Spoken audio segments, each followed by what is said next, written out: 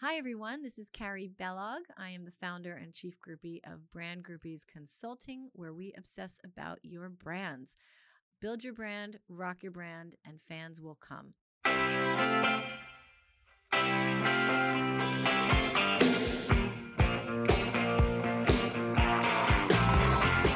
Welcome, everyone, to the Brand Groupies podcast.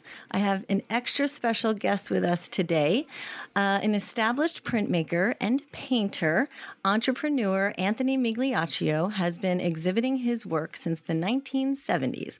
Anthony's work hangs in many prestigious collections, including Monmouth University, George and Court University, Monmouth County Park Systems, and many others. Anthony is also featured in Who's Who in American Art, and we're very excited because Anthony is having a solo art show this Saturday at 211 Gallery in Red Bank. So welcome to the podcast. Thank you, Anthony. Thank you. And full disclosure, Anthony is my dad. Oh, geez. So away our secret. I am very excited to have him here because he has such an incredible background, not only as a painter, but also as an entrepreneur. And he inspired me as well as my sister for many years. And we've always looked up to our dad. That's nice. And I'm excited to share his story and everything that he has accomplished. So welcome, Dad. Thank you. So tell everyone how you got started as an artist. Well, I've always been very, very artsy when I was a kid and whatnot. And when I went to college, I took a path in industrial education because I wanted to go into teaching, ended up going into art and getting certified in the art aspect. And from there, I really got excited about painting and drawing and things of that nature, pretty much self-taught up to that point.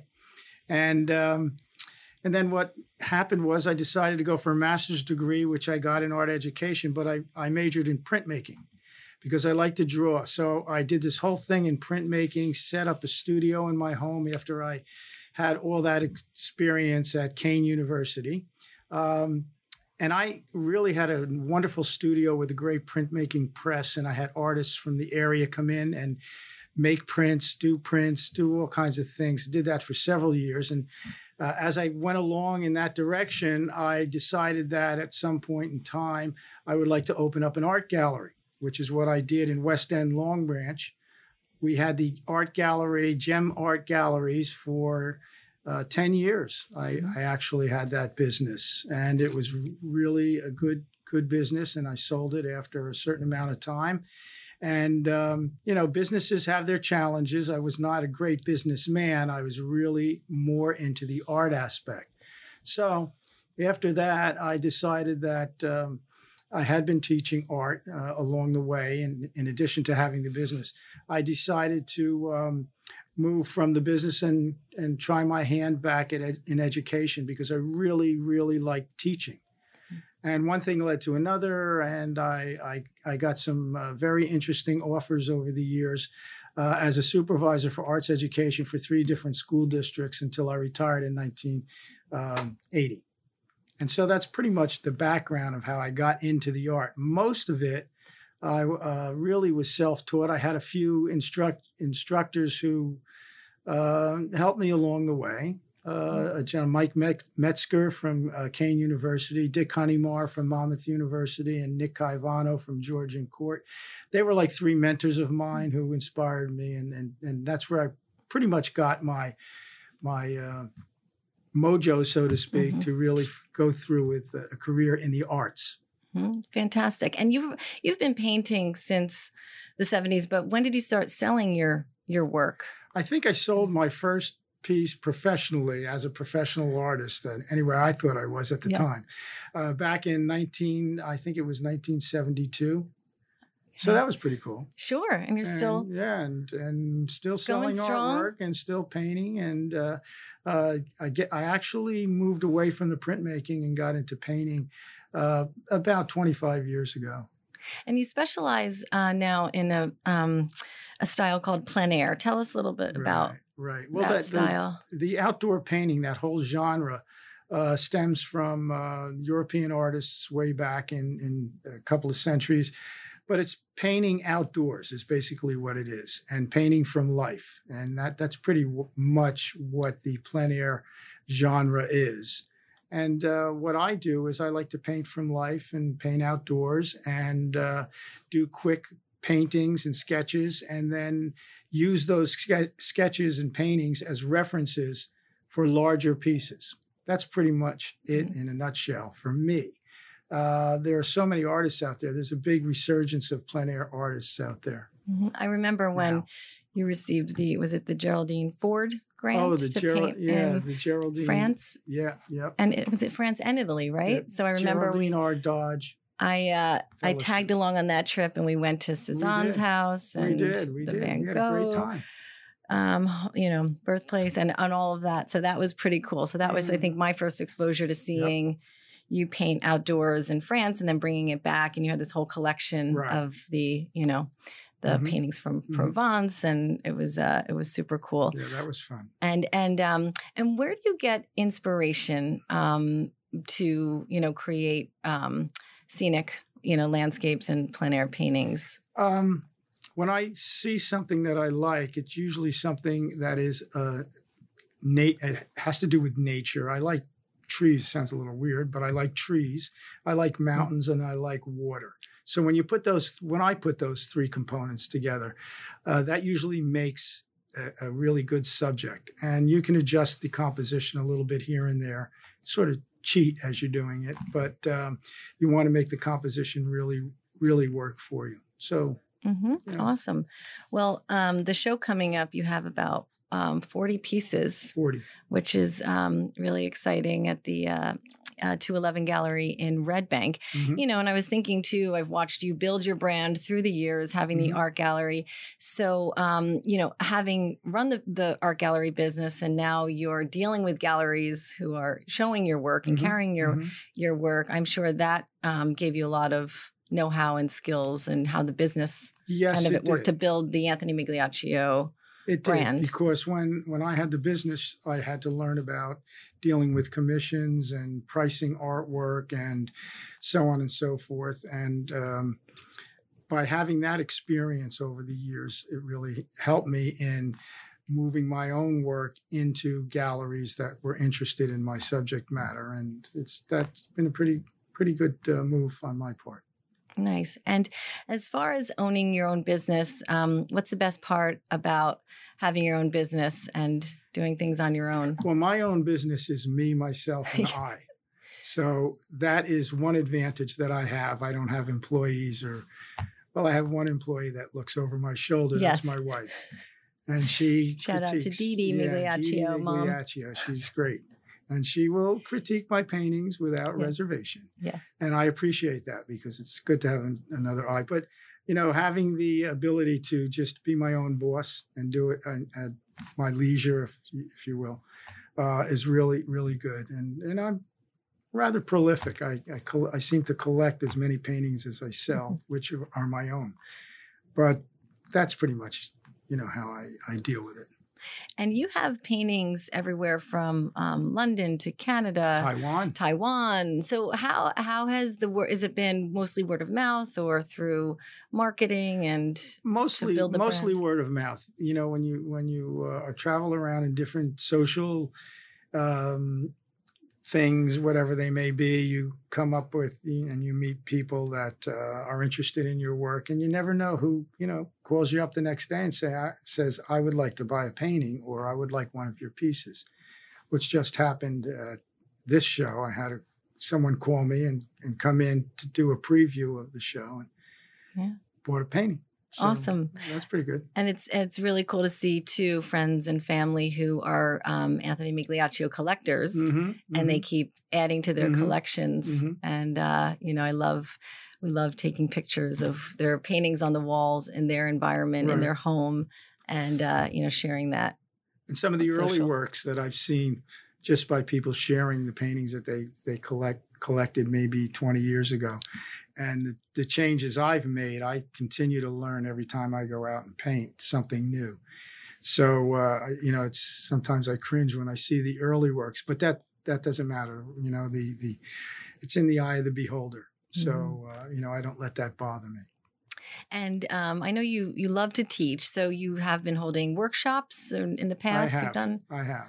And I've had a lot of teaching experience, and I really enjoy that. And one of the things that really drives me to that is I see success of people with in classes that I've had in workshops, and really take hold of this genre of plein air painting. And I've seen people progress tremendously, and it really is a nice feeling of satisfaction when you do that. Nice. And so you're so involved in the community as well, and not only your network of buyers and everything, but I know you judge competitions, and didn't you serve as some, president of certain art organizations? Early on in the art education world, I was president. I happened to do a whole bunch of presidencies. I don't know why or whatever, but I really enjoyed it at the time. In your free time. And that was in the early 90s, president of the Art Educators of New Jersey and the Art Alliance of New Jersey, and really was able to give back in terms of making sure that the arts remained critical and vital to the education programs in the state. So that was really exciting. And then 10 years at Red Bank Regional. Yes, my last 10 years. Helped build that program. We took it over in 98. And what was it called? The Visual and Performing Arts School. Right. And when I took it over, it was the Performing Arts School for the county. Well, it wasn't for the county, but it sort of was. It's hard to explain because the program had been in existence for several years. And the last person that had the program did a great job prior to me. And he left and became a principal, as I recall. And I took the program over, and it really, it was great. We changed the name from Performing Arts to Visual and Performing Arts. And we got certification for the visual piece through the state, because you have to get that to be a vocational program. So we had art, we had singing, we had, vocal, theater, piano, photography. We had a lot of different programs that were vocationally certified, and it was really great. We built it up to, we would take kids from all over the county. They would come in, tuition students. It was great. Has such a great reputation, and I remember that. So let's talk a little bit about your entrepreneurial spirit.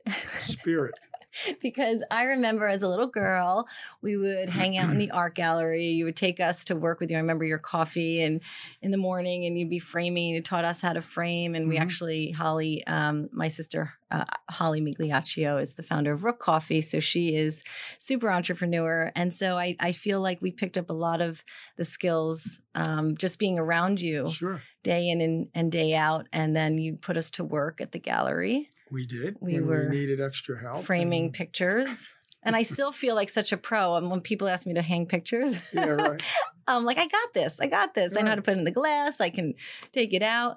And it was really cool. But the other thing I remember is you also had like a roller skating rental business. Like you were doing all sorts of my side hustle things. Yeah, we had something going on in the first art gallery that we had. We saw an opportunity to do a roller skating rental thing. Right down on, was it Brighton Avenue or Second Avenue? Yeah, we did that for several months, and that was fun. We still have some of those skates with the white skates with the orange wheels. Yeah, that's when roller skating was really popular. So I remember. But that was a little side thing. Yeah. But it was cool. It was fun things, going on. So when you meet a lot of aspiring artists, I think, a lot of people think, oh, I need to make money. Art is, how can I make money in art? Is there any advice that you would give to artists who want to do that full time? And yes, I think that I wasn't the greatest businessman in the world. I was more interested in the art aspect of whatever I did than I was in going for the big kahuna or whatever you want to call it. But I survived, and that was a good thing because of the learning experience. But I would say that if you wanted to go into the art field, you really need to decide where you want to go. If you're going into something that is really commercial, you may want to deal in giclée prints, do your paintings, have prints made, peddle the prints, wholesale them, do that kind of thing. I mean, that in and of itself could be a huge, huge business. I didn't really opt for that kind of thing. I was more into selling my artwork through galleries and, personal contacts. And that's really where I made my impact, so to speak. Mm-hmm. Yeah, it's just great to see you making, you've built the brand and now you've been selling for decades. I have. I mean, I hate to say I'm trying to do the math, but probably going on 40 years. Oh my gosh. Which is good. Incredible. And that brings me to another topic. Yeah. When people buy art, I think you should look at the artist's background and see where they've come from. That really may really help you decide in whether or not you want to invest in that person, because a person that's been doing what I do for 40 years, that's like a commitment. I mean, so that that artist has really tried everything that they, ever aspired to try in terms of making art, just making art. When I taught art, I had to teach pottery, painting, watercolor, drawing, sculpture, and I learned so much just by the teaching piece that, that was all part of my early experience. Yeah. No, that's great. And now you are focusing on the plein air. Do you see yourself going into any other direction down the road, or are you like set? Yes. This is your thing? Yes. I always have my mind on what should I do next? Not that I want to change from plein air, because I really enjoy that experience. But I think what I'm going to approach now is a larger format in my paintings. I have my own collection of my own work. And I have so many pieces that I can resurrect or use as references. That's not an issue. But a bigger format, maybe 4-foot square paintings, and maybe a combination of panels and things of that nature. I have some more space I'm in a new home, and I have enough space to be able to do that. So I'm leaning in that direction. Mm-hmm. Fantastic. And so, of course, you are also a musician. So you are a guitar player, singer. You had your band, the Shore Tones, Shore. I like that name. Like that, huh? Yeah. That's a good one. What was your genre of music? Oldies, 50s, 60s. Hey, but some of those tunes are like the greatest. That's my big influence too. Oh, yeah. Yeah. Love that stuff. And so for a number of years, I know you performed out. You also performed at Radio City Music Hall. Did that. Which was exciting. The claim to fame. People. Oh, Are you serious? So when we opened the show for the Royal New York Doo-Wop show, was the company that ran it. And we were the lobby act. That's so cool. And then when they opened the show, they put us on the stage. And if you're familiar with Radio City Music Hall, that stage rises from below the level of the main stage, so that you can get into the downstairs part. And as they open the curtains, you're rising up to the main stage. That was pretty cool. We were on there, and we had to sing the opening song. Wow. Yeah. What songs did you perform? I don't remember. It's probably In the Still of the Night by the Five Satins. And you were the lead singer. Any Beach Boys numbers? We tried a couple, but the high octave, those falsettos, those would kill you. Yeah, they were tough. Although we did a lot of that. Yeah. So that was good. We made a couple albums, and we recorded in Surefire Studios. I remember that in Long Branch. Yeah. Gary Talent had that place. I just wanted to mention that because music is such an influence, in our lives. And I think we grew up with you, obviously playing guitar around the campfire, at the beach club, through the years. And I currently got back to playing guitar. Holly plays guitar, and Mom plays piano. So we keep saying we're going to start a family band.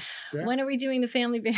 I don't know. Probably after we have a few wines at Thanksgiving. Exactly. I'll produce it for you. Sounds good. I'll do like a 3-track EP for y'all. That'd be fun. Good. So I mentioned that because I feel like you're such a Renaissance man, like with the music and the art. And has the music influenced your art? Absolutely. Yeah, tell us about that. There's so many similarities between music and art. Interestingly, I don't read music. I mean, I can read individual notes, but I never learned, which is something I regret. but I never needed to really do it to play the guitar because that was all learned by ear. But there were so many similarities in creating. You get an idea in your head. Now, are you going to put it down in paint, or are you going to pick up the instrument or play the piano to create that image of whatever? You can put a narrative to paintings. You can put a painting to the music. And I just think they're in my head, they always worked hand in hand for me. Mm-hmm. And there are times when I'll put the paintbrush down and pick up the guitar because I have Your mind just is feel like doing a little Van Morrison or something. Yeah. For myself. Sure. So, in your man cave. Yeah, there are a lot in your grandpa cave. My grandpa cave. So, and there are other things that, you forget as far as branding. I'm always talking about logos and branding, but you actually designed the logo for Lighthouse Italian Ice, Strahler's Lighthouse. Yes. Yeah, you designed Lighthouse. I did that the logo for Kramer Guitars. Yeah, you remember So that. you definitely have had this branding thing going on. And I don't know, I'm sure there are many others, but just some pretty cool things that you did as an artist, and really getting brands and understanding the essence. That's a good analogy, the guitar logos. Yeah, that's really huge. For sure. Eddie Van Halen played the Kramer, right? Yes. And when I think that was around 1984 when Kramer was in Neptune. Yeah. Somebody came into my art gallery, and someone that I didn't know, but I knew through someone else. They were looking for someone to redo the Kramer logo for the Eddie Van Halen guitar. Yeah. And that was the one with all the stripes on it, and American, looked like the American or British. Oh yeah, it's iconic, the guitar. So I redid. They gave me what they had, and then I redid it, and that was my claim to fame with the guitar business. Yeah, no, that's awesome. That's so cool. That's great. Just a little and everyone asks how Holly, my sister, designed the Rook Coffee logo. Yeah. How iconic that is, and cannot say that Dad didn't have anything to do with. With the inspiration and the genes, I guess you could say. So no, I thought that was pretty. I do have a question for you. Out of all the logos you've created, which one do you think is your personal favorite? Even if it's something we don't know, still. I would have to say the Kramer, only because of the story behind it. Not only, but that is something that I can really share with other people. I mean, designing a logo is a very personal thing too. And if you're doing it for a client or for yourself, I try to design a certain way to sign my paintings. This sounds a little silly, but not at all. For me, the hardest part of my paintings is putting my signature on there, because sometimes your signature overpowers the little painting. And getting the right color. Yeah, the Kramer was. I'm making a comparison here that probably is not really clear, but the Kramer has the story behind it, and then the signing the paintings has a little bit of a story behind it too. But I had a lot of trouble trying to develop a logo of my own for the paintings. So now I just use a little brush, and I use just a block lettering. I don't get into any crazy thing. Nothing too fancy. Yeah, no big stamp or anything like that. Yeah. But to answer your question, the Kramer was probably the most memorable. Wow. That was pretty cool. That's so cool. Yeah, always look out for it. Yeah. Around. So that leads us to our question: what music do you like to listen to? This is a hard one for you while you're painting and working. You want it in order? In order, yeah. Give us a. Yeah, I'm not a contemporary music kind of geek type of thing. I'm more and I'm not into as much as I'm into the oldies from the 50s and 60s, it's not something I would listen to all the time. But if you give me Van Morrison, Stevie Ray Vaughan, and the Allman Brothers, I'm in seventh heaven for days on end. Does that make any sense? Yes. You and my dad would have got along big time. My dad, not a lot of people knew that, but he loved rock and roll. Oh, That's so cool. Yep. Oh man, just digging through the vinyl records, I would find I those have a lot all the of those. time. Yeah. We have a room in our house, a literal room of vinyls just up against the wall. But I'll always pull out a Van Morrison record, and it's the coolest thing because my dad loved all that stuff. Yep. But what's your favorite record in your record collection? In my record collection, I would probably say Bo Diddley. Now, this is interesting because Bo Diddley was probably the first vinyl that I ever bought, and it had a picture of Bo Diddley. I don't know if you remember Bo Diddley or hear who he was, but he had a square guitar. The body of the guitar was square. And one of the first guys that really took that instrument, the guitar, and turned it into something totally off the wall. Like kind of customized. Customized, yeah. He probably had several of them. But I love the Bo Diddley, that southern, you're talking about southern rock kind of gritty kind of, one chord kind of thing. I mean, he was an icon. He definitely was. My brother loves him. And I have that album, and I have that album in my studio where I can actually see it. Wow. That's pretty cool. Yeah. That's very cool. Yeah. Don't sell it short. That's awesome. I didn't have to think too long about that. You did, right? Good question. Good question. Yeah, that was. That was awesome. And we always ask the Brand Groupies Challenge, if your business were a song, what would it be? Oh, boy. I don't really know. Probably Very Superstitious, the Stevie Ray Vaughan version. That's, pretty good song. I think that would be it. All right. Yeah. I don't know why I like that song. I know. Sounds good. It's a great I like so many songs, yeah. But that's the one that sticks out to you. But Stevie Wonder's version is obviously the best. Yes. But you play Stevie Ray Vaughan. Sometimes the covers can almost overshadow the originals. Yeah. Even though I love the Beatles, my favorite cover of their song "Bye with a Little Help from My Friends" by Joe Cocker is one of the greatest I've ever heard. I will find myself listening to that more than the original. And I love the original. I saw Joe Cocker in person. We forgot to mention you were at Woodstock, which is another August 6th. Amazing fact about 16th. It's officially your pops is the coolest.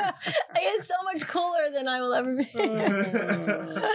He is. So yes, you went to Woodstock. So I actually went to Woodstock by accident. I was working for the summer, and I had to do my student teaching in the following fall. And a couple of friends of mine. We were 21, so you were. Yeah, I was 21. So a friend of mine invited us up to his father's camp up in Lake Saranac, and two guys and myself got in my car and we drove up.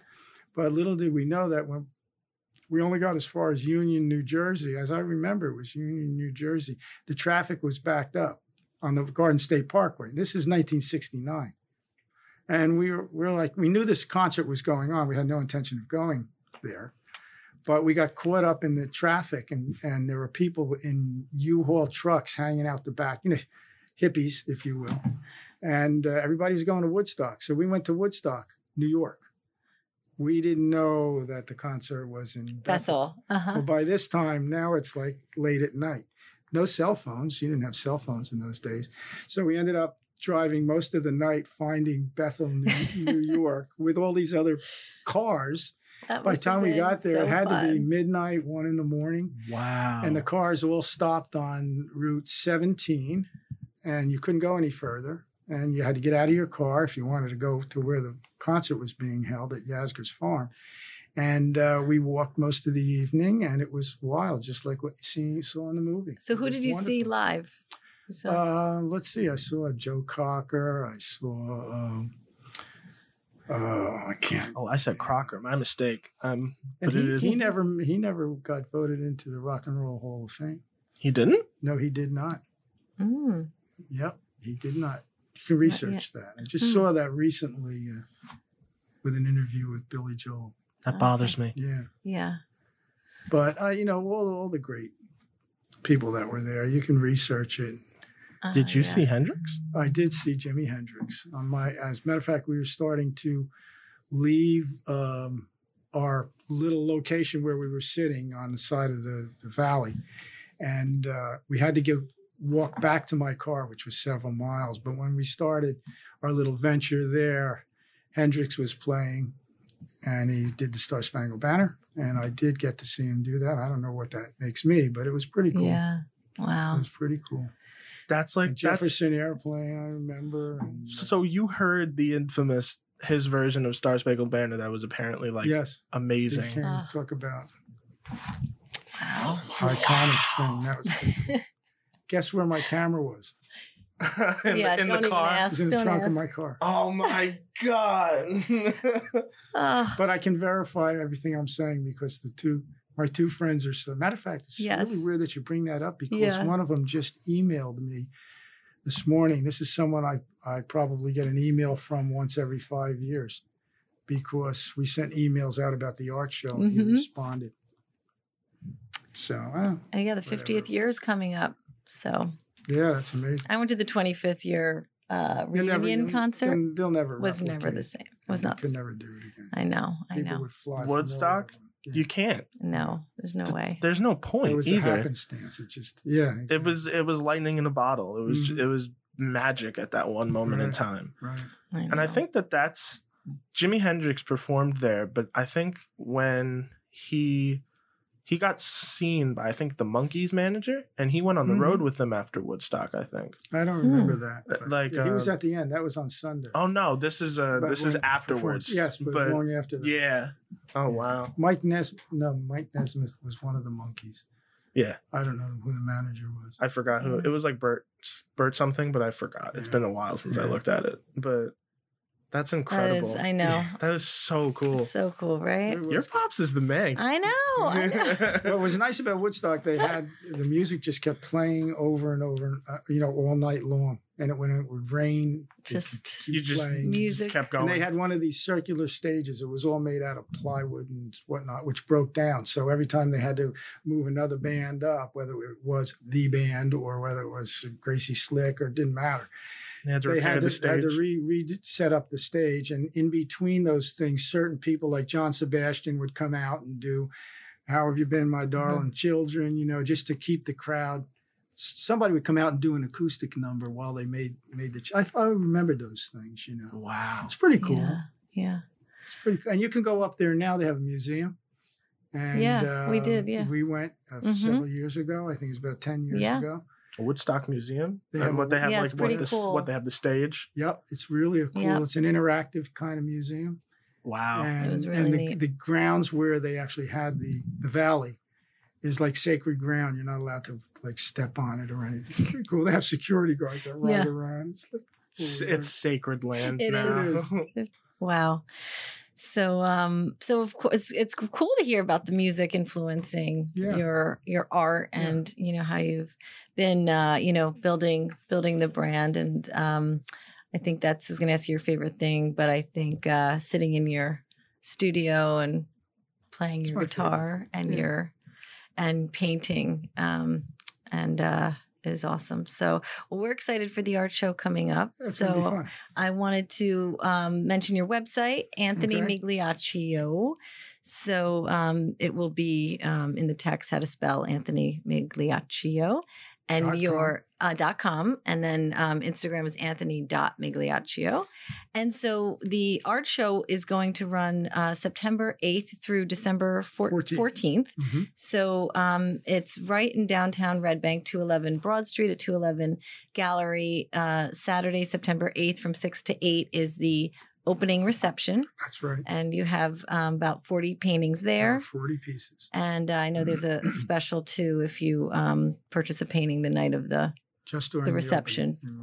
During the, I believe it's a 20% special offer, which is exciting. So, but I know people are already knocking down to buy paintings in advance of the show. That would be good. That would be wonderful. So we're excited. So thanks, Dad. Anything else you want to mention? No, that sounds great. I mean, it was really cool to hear your Thank you for having background me. I appreciate it. And how you've built your brand. So most it was lovely meeting you. Yeah, nice meeting you too. All those things we talked about, you could go on and on and on and on. But I hope I was able to give you a little bit of a maybe you should start a podcast. Yeah. Oh yeah, that would be interesting. Yeah. All right. We'll invite all Woodstock attendees. Yeah, right. You can actually register at the museum as an attendee, and they treat you like VIP. Do they? Wow. We gotta go. I don't know how. We gotta figure it out. Get up there. It's not that far away. I know. Well, thank you so much, Dad. You're welcome. All right.